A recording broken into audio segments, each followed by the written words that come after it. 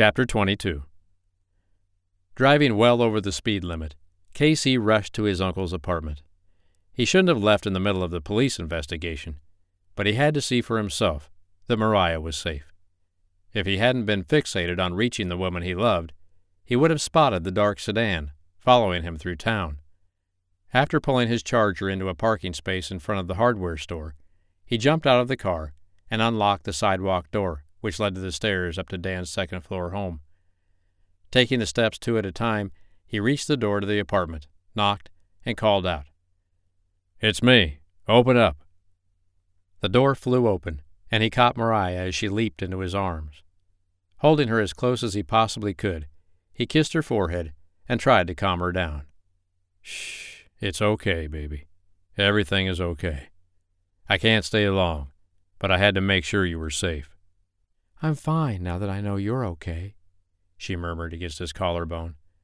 Turning her face upward, she kissed him with all the relief she was feeling. A noise behind her reminded her they weren't alone, and she reluctantly ended the kiss, then took a small step backward while still remaining in his arms.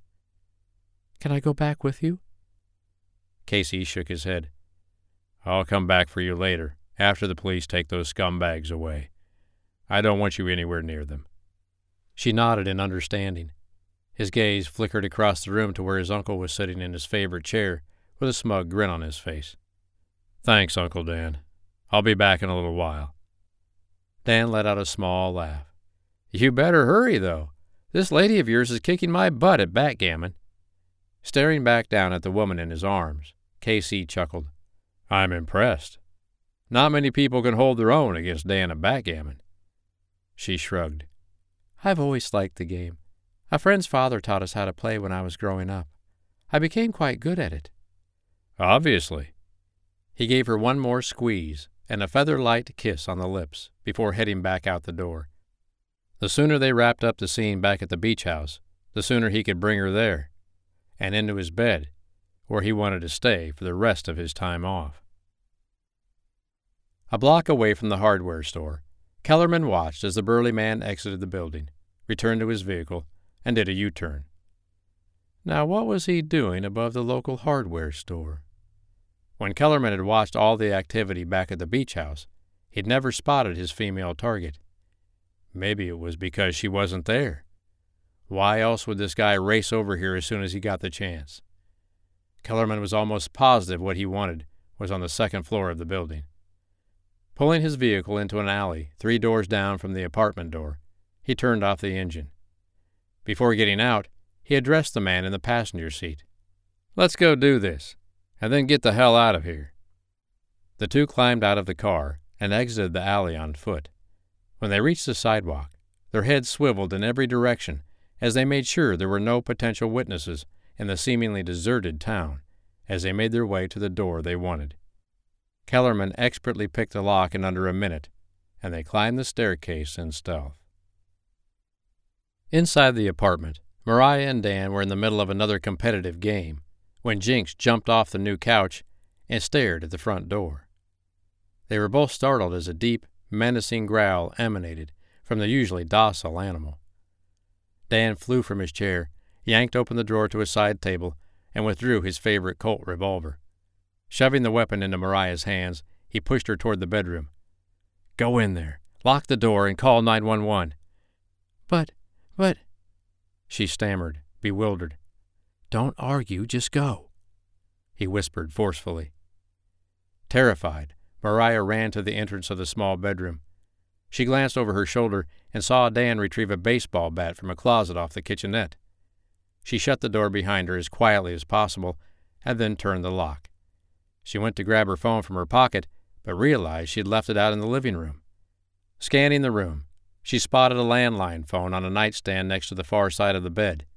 She lunged across the mattress and grabbed the receiver.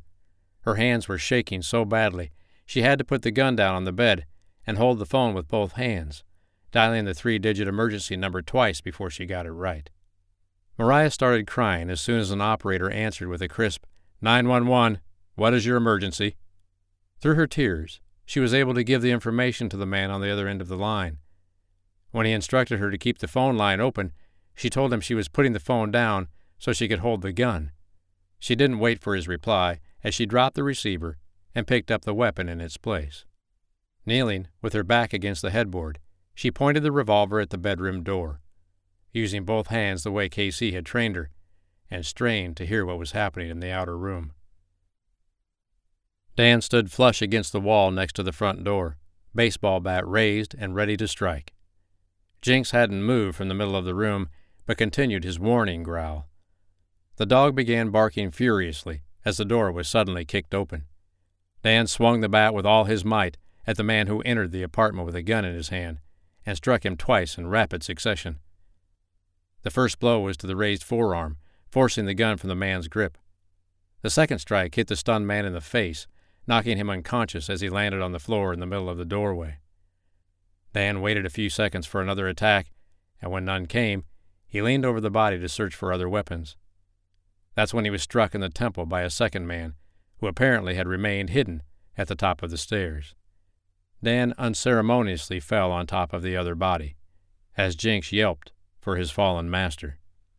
Ignoring the unconscious men and the whimpering dog licking its owner's face, Kellerman stepped over the two bodies and scanned the small apartment. Briskly, he strode over to a closed door he assumed led to the bedroom. Trying the knob, he found it locked.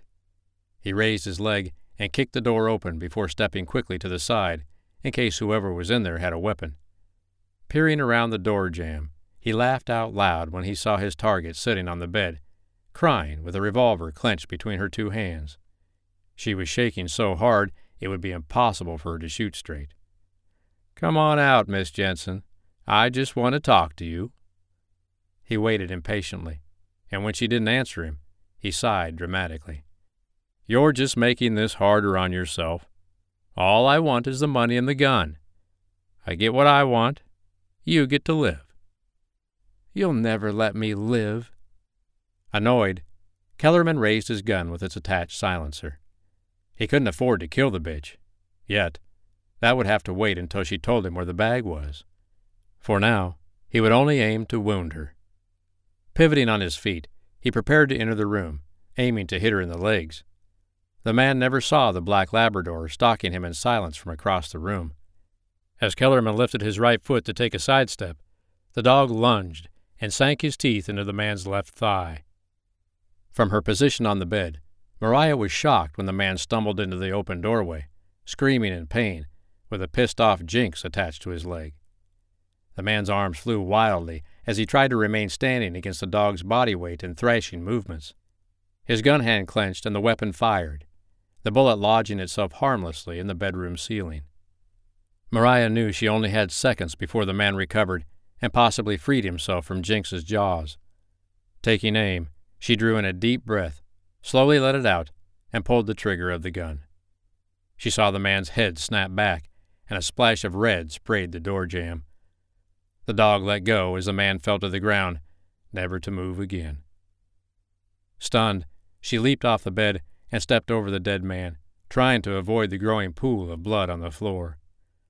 Jinx had already gone back to his master and began licking his face again. Mariah was relieved to hear the older man moan.